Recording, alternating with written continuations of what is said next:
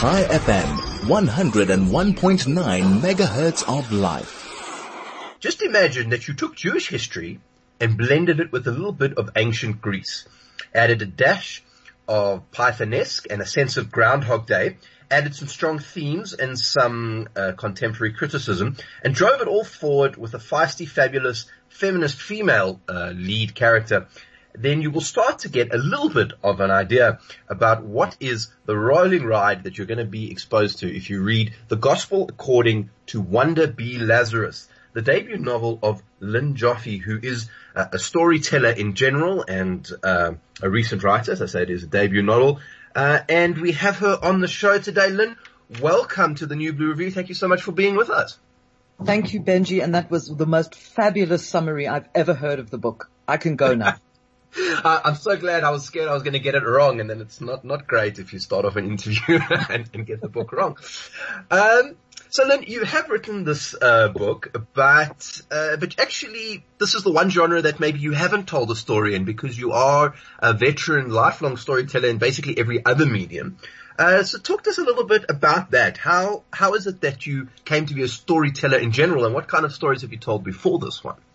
Gosh, okay. In a nutshell, I come from a family of speakers, I suppose, which round the supper table. My grandparents were hilarious. I think it's very much a Jewish way to kind of self-ironize through humor. So everything that's ever been presented to me has been in a story form. I have the genetics for it. I also have a very musical gene pool, and I think that it took me to be mature to get to the novel form. I've always written in little short stories and advertising copy, which has been my living. But it was time. If you don't mind my saying so, after my menopause, if you like, in other words, as I came into my post-maturity, I found it was easier to sit down, or not easier, it was imperative that I was able to sit down at a desk and bleed over my typewriter, if you want to call it that, because it was time, Benj. Everything led to this in a way, but I couldn't really have done this earlier in my life. So let's talk about that, because, I remember someone saying that one of the most dangerous files on any person's computer is this one that's called novel.docx, right? And it consumes people's time, and it never ever gets going or gets sorted. But you actually followed almost quite a formal process in the way that you created the novel. So talk to us about that. Okay. So, I'd always had a little bit of a chip on my shoulder, having not graduated beyond a BA when I was very young and very early married. And then life got in the way for about 35 years. And in fact, I went with my sister to a UCT summer school lecture and found out that there is such a thing as a Master of Arts in Creative Writing. And just something went bingo in my mind. I needed the structure and discipline. I needed the group criticism, if you like. And so I registered for a Master of Arts at Wits. And the novel actually was, part of the actual degree was to write a work of creative fiction or non-fiction. So I spent 2.5 years at Wits creating the piece, if you like. It wasn't quite a novel. It was more a picaresque, which is a pre-novel form. In fact, used by ancestors who were conversos in the era of the great golden age of Spain, which I didn't know until I started writing.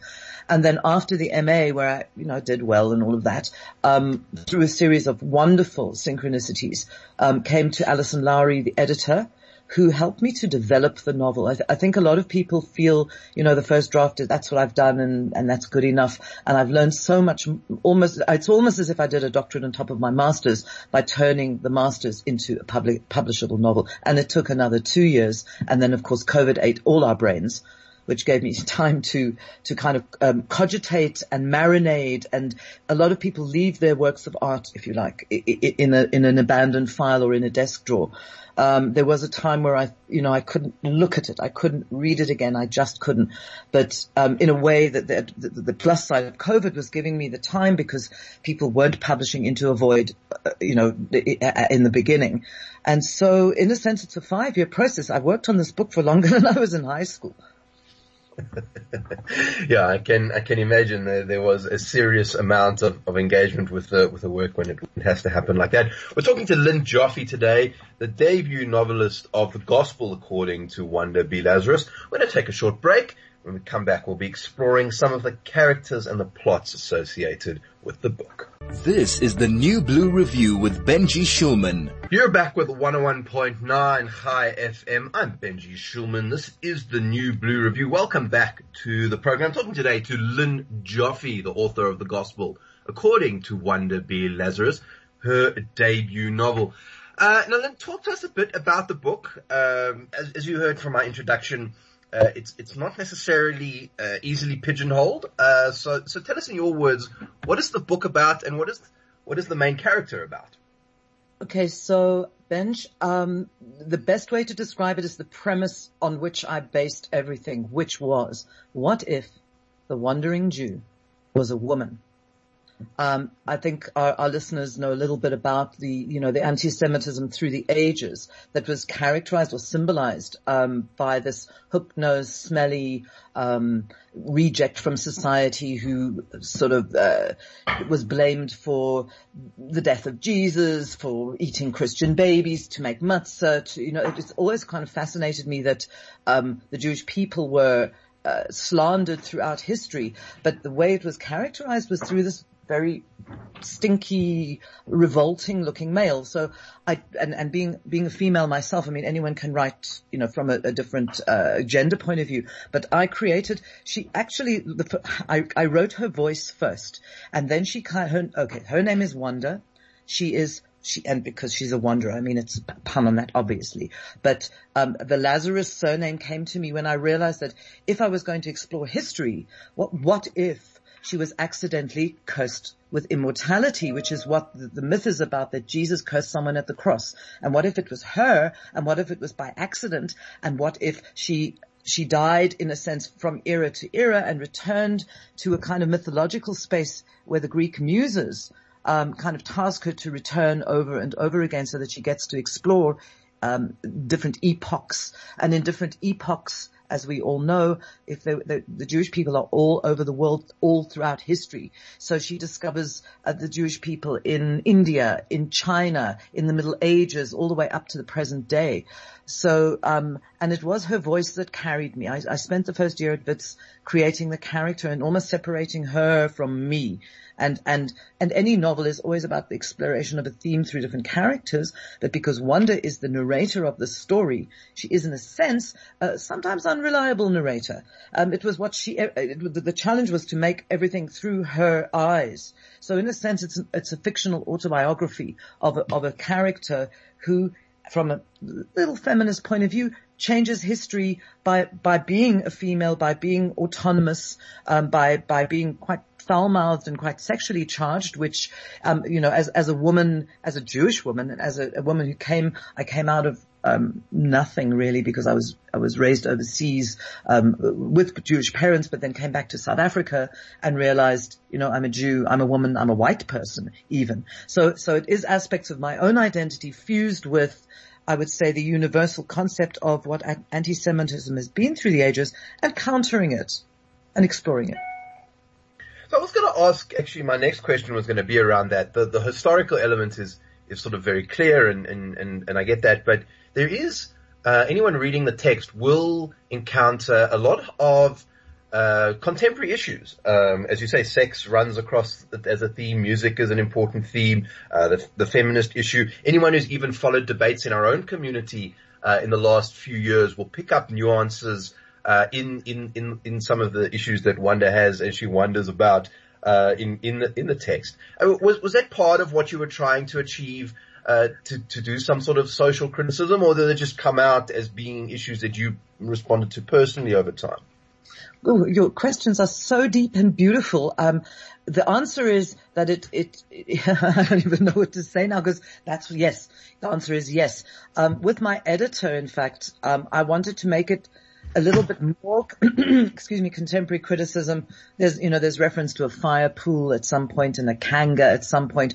So South Africans would excuse me, understand the nuances of it. But again, Benj, because I did go to university and I had to do a bit of academic, plunge, most satire of society reflects its current state. But because I put her into the past, the same issues occurred in 33 AD as have occurred in 2020 CE. So it's very woven. I mean, it was intentional, but you can read it as a comedy. You can read it as a diatribe against anti-Semitism. You can read it as a social commentary. You can read it as a myth. So, and also because, and we don't have time to unpack this obviously in this interview, but she has her voice, and because she's writing from the present day, in other words, she's reflecting on her life. There are a lot of Yiddishisms, for example. In 33 AD, obviously, people didn't speak Yiddish in Judea, but because her voice comes from the present day, she's amassed, if you like, her own iconographic way of speaking, her own anachronistic way of speaking, that Jewish people will pick up probably more quickly than our non-Jewish. This is the New Blue Review with Benji Schulman. 101.9 FM. I'm so sorry if you missed us there. We cut off. It's just one of those days where you have a bad internet day, or maybe Lynn Joffe set one of the users on our radio station that caused a bit of chaos, which would at all surprise me if you were listening and read her book. Now, Lynn, I do want to ask you about the sex theme that runs through the book, because it is very prevalent and it is kind of part of the character as she moves through the book. And on the one hand, it sort of reminds me of a 1960s, 1970s type of feminism. But on the other hand, there's a sort of a Me Too element to it. Why was it so important to add that into the narrative? So, as I was saying to you, I didn't choose her to be so sexually charged. As the character evolved, she decided. And it's interesting that you say the 60s, 70s. I think that, I do believe that sex is part of a female agency, if you like, or authority over, or sovereignty over herself. And a lot of the sex parts, or sensual or erotic, is her claiming her space in the world.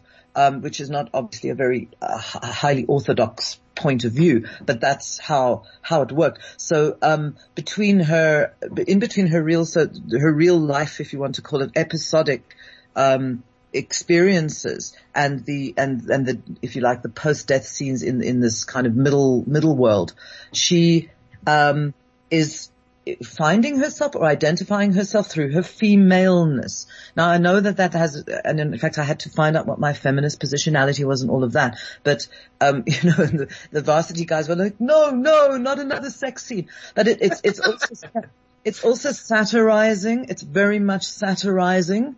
It's not like there for, smutty purposes. The male gaze, for example, which is a big feminist thing about, that art has always been the male looking at the female. Well, now we have the female gaze, and the female is gazing at different, aspects of the sex experience. So I really didn't begin to want her to have it, but because I gave over to the character to wonder herself, who is different from me, and obviously it's my exploration behind it, because she didn't hold the pen, almost an independent character in herself, when it was necessary, when it was necessary, it happened. When it wasn't, it didn't. So, it's, and any novel, a cousin of mine in England said to me, oh, so this is, Portnoy's complaint for the Me Too era. Which it isn't quite, but, and just in terms of Me Too, I started writing this book in 2015, and the Me Too era kind of gathered momentum, and it was interesting because the more of, the American president that irritated and really concerned me, not intentional. But if you actually, if you look at, and then Ivanka Trump came in at some point, but not about her, just the characterization of what was going on in the world. So I think to an extent I was influenced by that. And again, it can transcend the Me Too era because it's not a thumper feminist over the head, crash. In fact, it's actually, she finds her, in any religion or culture or myth, it's the combination of the masculine and feminine. In other words, the balance between those energies that individuate or make a person individual. So she's very kind to a lot of males. She meets a lot of very young boys and men whom she helps, whom she does not have sex with, just saying. She's definitely, edgy in that way, but she's, also considerate and almost, she's kind and compassionate without meaning to be. So it's almost an accidental good deed that she does. I don't want her to have, lessons to be learned. But yes, it is a feminist, it has a feminist streak, but it's also very funny. That's why it has to, if you're not laughing out loud, something's wrong. Now, it's interesting you talk about events in the world not overtaking the production of the novel, but it's sort of shunting it in one direction or another, or helping the flow. And you can't think about an artistic endeavor at the moment without the issue of COVID. I mean, you spoke a little bit about it at the beginning, and I imagine that for many people, COVID was a deeply unpleasant experience for their artistic work, depending on what part of the process we're on. But it sounded to me like maybe a bit of extra virus was a useful addition for the creation of this particular novel. And also very insightful, because it took my final, as you know when you write a book, final, the capital F, 3 apostrophes, exclamation marks, was ready to go into print, I would say in around about April, May, June. But because of COVID, and I mean, we all went into a depression, the acedia, we were all swallowed by this. And so I had to let it lie. Not tell the truth. I had to kind of just take a step back from it, so that the luxury, if you like, and I wasn't having a happy time during COVID, I assure you. And it was teaching me, I'm not a patient person. I'm in advertising. Everything gets done, brief to broadcast in 2 weeks. So learning how to marinate, it was during that time that the Stephen Fry, which was an amazing thing. I reached out to Stephen Fry and he endorsed the book. That wouldn't have happened had it not been for COVID, had it not been for the ability to connect, through technology. Not sort of bang his door down in the middle of the night in Norfolk. So I think, and I mean, it's only after, and we're still in it. We are still in it. It had to launch during COVID. I don't know what it's done, because it is my first novel. I don't know what used to happen, before COVID. And then, of course, my husband said, there's nothing about COVID in this book. I said, well, and in fact, the book ends in the era of 2020 at the beginning of this year. So the bright reader will pick up all of this happened just before the plague. And in fact, my next novel, and I'm just giving myself a bit of a break, is going to explore plagues through history. And in fact, there are plague references here, because there've always been plagues, always. And of course the Jews were blamed for the plagues, as one would be. So COVID, I think in retrospect for everyone, something new would have been learned, because I'm a very impatient person. I'm a very extrovert person, and I had to just sit with this book and read it and polish it, if you like. It was my polishing period. Talking to Lynn Joffe today. The Gospel According to Wanda B. Lazarus is her debut novel. And we're going to take a short break. We'll be back just after this. High FM, 101.9 megahertz of life. Talking today to Lynn Joffe, author of The Gospel According to Wanda B. Lazarus. Now, Lynn, very quickly, I just have to ask about this Stephen Fry thing. Very famous on Twitter in Britain, famously atheist as well. How did he find Wanda? I introduced him to Wanda. Look, so I must preface this by saying the book is released in South Africa at the moment. It's not digitally available, because in the world, once the agent has found somebody, so I reached out to him privately. He's read the book. He's read the Examiner's report. He's quite an academic, actually. And I thought that it would tickle his fancy, in the sense that he is, I'm not sorry to out Stephen Fry, a homosexual British Jewish person, who, and in a sense, I was born in London and raised in London, and I've always thought I was, homosexual, trapped in a woman's body kind of thing. So there was a lot of channeling. I have queried the whole world in 2 years. I've written to Jonathan Safran Foer's agent, almost saying, here I am. And she was, no, you're not. I've reached out to a whole lot of people, and he has had the grace, the menschness, the encouragement and in fact I didn't expect an endorsement. I just wanted him to know I existed. And he's kind of become my fairy godfather. And it was, they say luck is what? Preparation meets opportunity. Timing meets preparation, something like that. So I just think it was the right time, the right person, and he's my fairy godfather. I'm very, very blessed. Really. My ancestors are laughing. My grandparents would be so proud, even if they didn't know who Stephen Fry was. I'd love to know the sweat equity that actually went into this, right? Because I think part of your persona is not just a storyteller. You're a savvy marketer, right? And I think that you can pick that up in the way that the book has gotten out, and gets to different people on social media, etc. And I'm wondering about that element of it, because I often wonder, like, creatives, that's not their forte, that element of things. And I'm interested in how you went about thinking about marketing for a novel, because, books are so not 21st century in some ways. That's interesting. Look, there's Colleen Higgs, the publisher at Mojaji Books, has been the kind of driving force of it. I don't know how to market books. I've never written one. I have a publicist who's Helen, who works closely with Colleen. So I came in to an already established structure, if you like, and then just raised the game a little bit, because we've got bookmarks and postcards and stuff like that. But I'm using, if you like, so I've been in business for a very long time, and I'm still the mad creative, but I'm the mad creative who does my accounts at the end of the month and knows how much is in the bank. And, friends of mine have often said my success, if you like, is the ability to be a mad, crazy creative, but also to hold the core. And I thank my grandparents. They had a men's outfitting store that they never took credit, for 40 years. So in a way, my little shopkeeper roots keep me grounded. And the ability to write a book was getting over FOMO. I didn't go anywhere for 5 years, but sitting down and getting the book to its absolute most polished was my job. The rest of that was through to the publisher and the publicist, and very, very fortunately, and again, the book is probably quite good.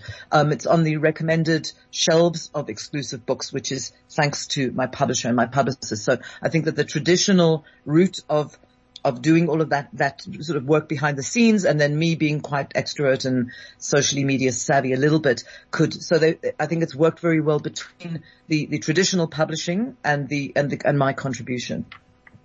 So if people want to get the book, it's a great, like, if you're going to be on the beach, assuming that it's open in 2020, great holiday if you want to get over the morbidity of 2020. This is a great anecdote. I found that reading the book. Where can people get it, and how can they get more info?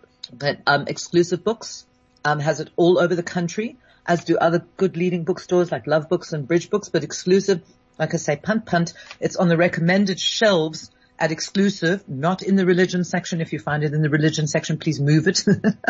But Exclusive Books have been absolutely fantastic in terms of picking up on this book. And if it isn't in stores and you ask for it in stores, please call your Exclusive Books and ask them where it is, because obviously it's sold out in Rosebank, which is, I have to say that.